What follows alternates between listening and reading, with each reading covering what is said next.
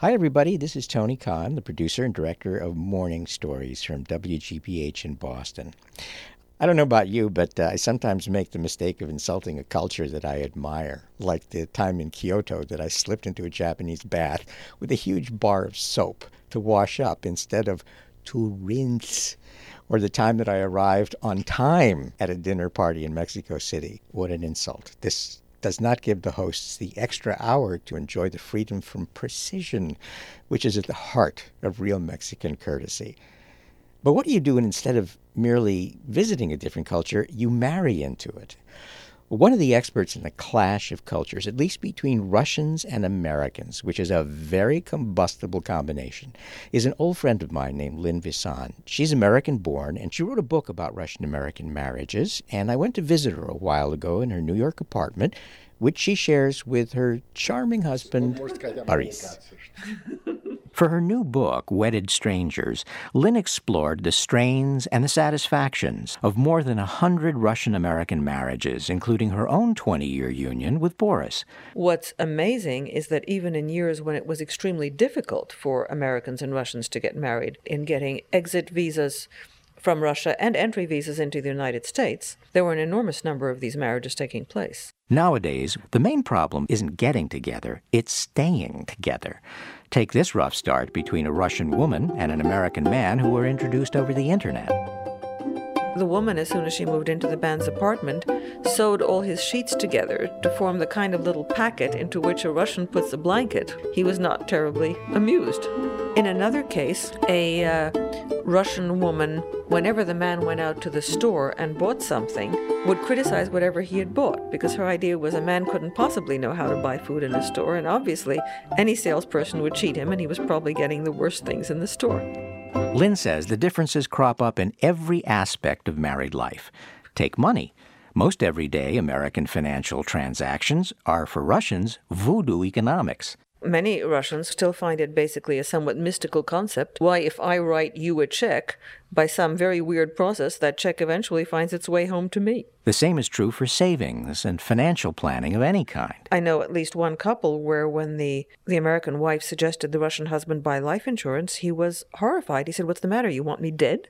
Or of making a will in which you decided who would get what. There was the same reaction of, "Are you planning to murder me?" Then, of course, there's that minefield of married life, just spending time with a friend of your own. There was a misunderstanding with a couple we know in New York where the man said that he was going to go out with a friend for a drink at 8 o'clock.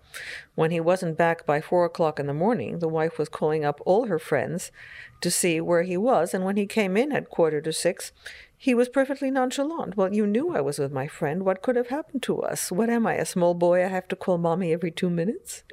A Russian feels that a friend is someone to whom you can say anything, whom you can call and who'll come over at 3 in the morning. You may have few friends, but they are real friends. While an American may say, "Oh, I have 50 friends," but none of them will be up to snuff in terms of the Russian definition.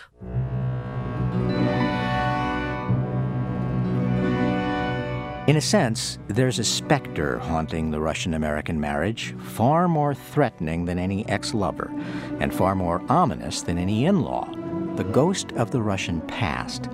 Survival in Russia demanded qualities of Russians that many Americans find dogmatic, sneaky, even self-defeating.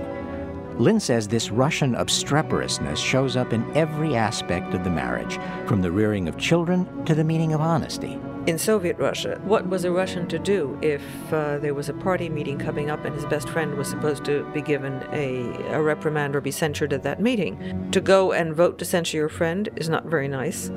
To vote against it, you were subjecting yourself to a possible loss of job and all kinds of penalties. What was the best thing to do? Call in sick. Is that a lie? Yes. Was it moral? Yes.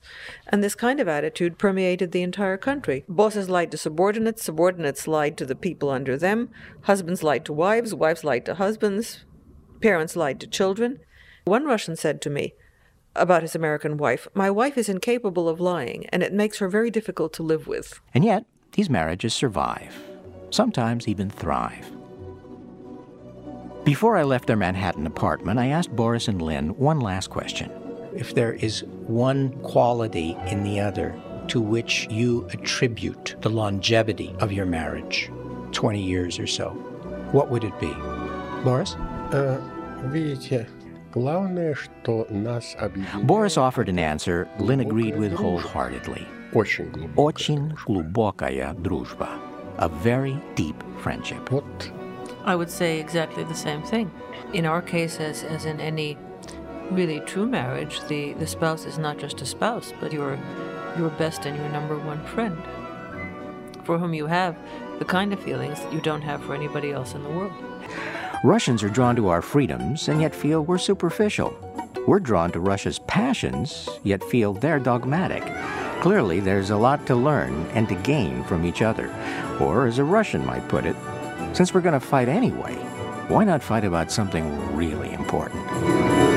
Пикей, ну так я не могу. Это же все слышно, что у него включен. Только не шуми, потому что ужасно слышно. Today's morning story from Lynn Visson and her husband, Boris, Till Death Do Us Part. I did this piece a few years ago, but I see Lynn all the time, and she and Boris are doing just fine.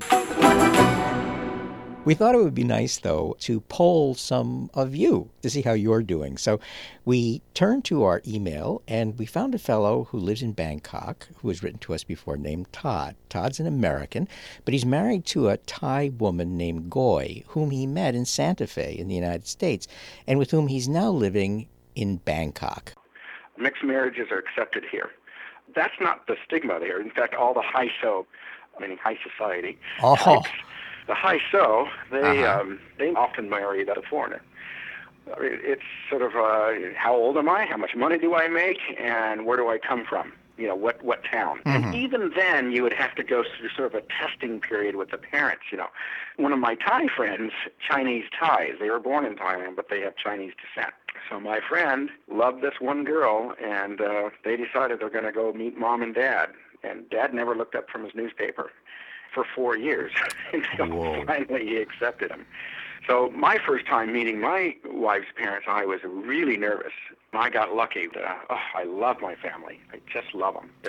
We are close. Todd, let me poke a little bit at your paradise there and ask if there are small things where you do feel the bump, the difference in cultures. It's ever present. I remember we had a Buddha in the house. You know, I just thought, oh, this is kind of neat looking. You know, it's very Eastern.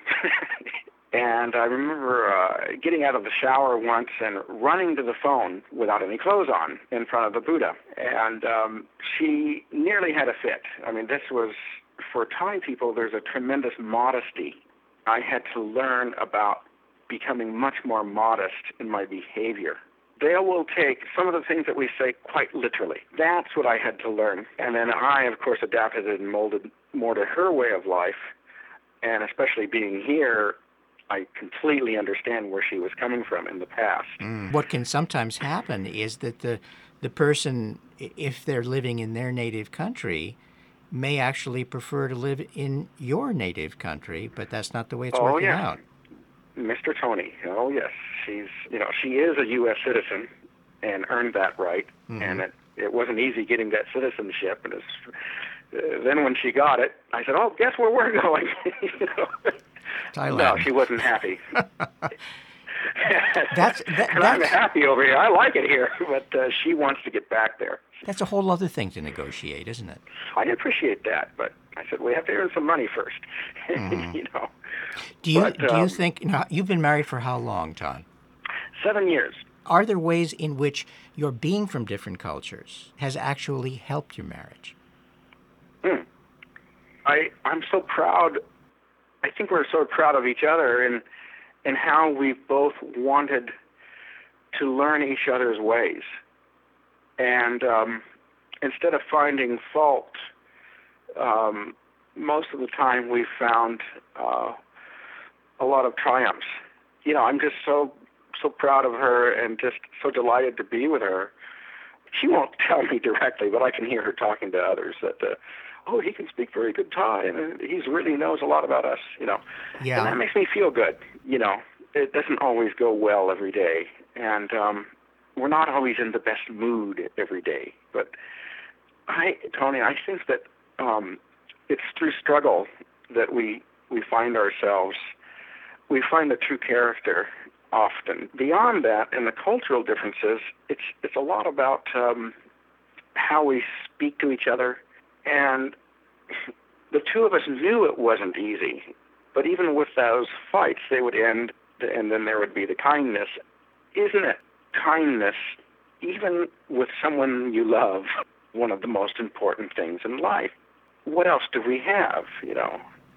You are a delight to have on the radio. Oh, thank you. And by the way, Gary is also, I like to listen to him. He's a sweetheart. And please say hello to him. And, I shall. And if you guys ever get out here, you know who to contact. I'd look forward to meeting you and to being introduced to the lovely Goy. Please say hi to her for me. I will. It's been nice to talk to you, Tony. Bye-bye. I'm here in the studio with Gary Mott. And Tony, I shaved my head. You shaved your head. I shaved my head because I said, you know what? No woman is ever going to fall in love with me. Oh. And I'm going to get a tattoo. And sure enough, the day I shaved my head, the day I got that tattoo, in walks Lori. Where the hell is your tattoo? It was a temporary tattoo. Oh, okay. A temporary tattoo. All right. Our relationship has just taken a whole step deeper than I ever thought it would. Well, you know, that's very touching. I'm for marriage too, but I do want to quote an old friend of mine who is a Hungarian who has a somewhat different take. She thinks that marriage is a great idea, but only as an option that you have to legally renew every 3 years. She says if you don't go to the court and renew your marriage, then it automatically should be able to lapse. Now, there's a thought that I've hadn't thought before. Speaking about cross-cultural marriages, and I say it with all sincerity, yes, we do, to Ipswich, a leader in file transfer software and our sponsor for this podcast pretty much since the start.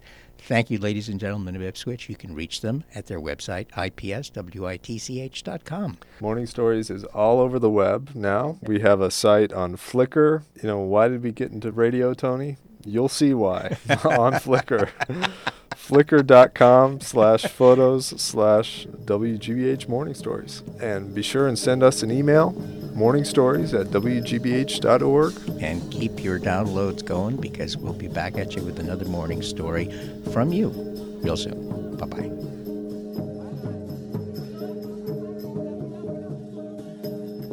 Goy has tolerated you for 7 years. Tolerated is perfect, yes, exactly. The poor thing. Well, she has a sense of humor, and that's why.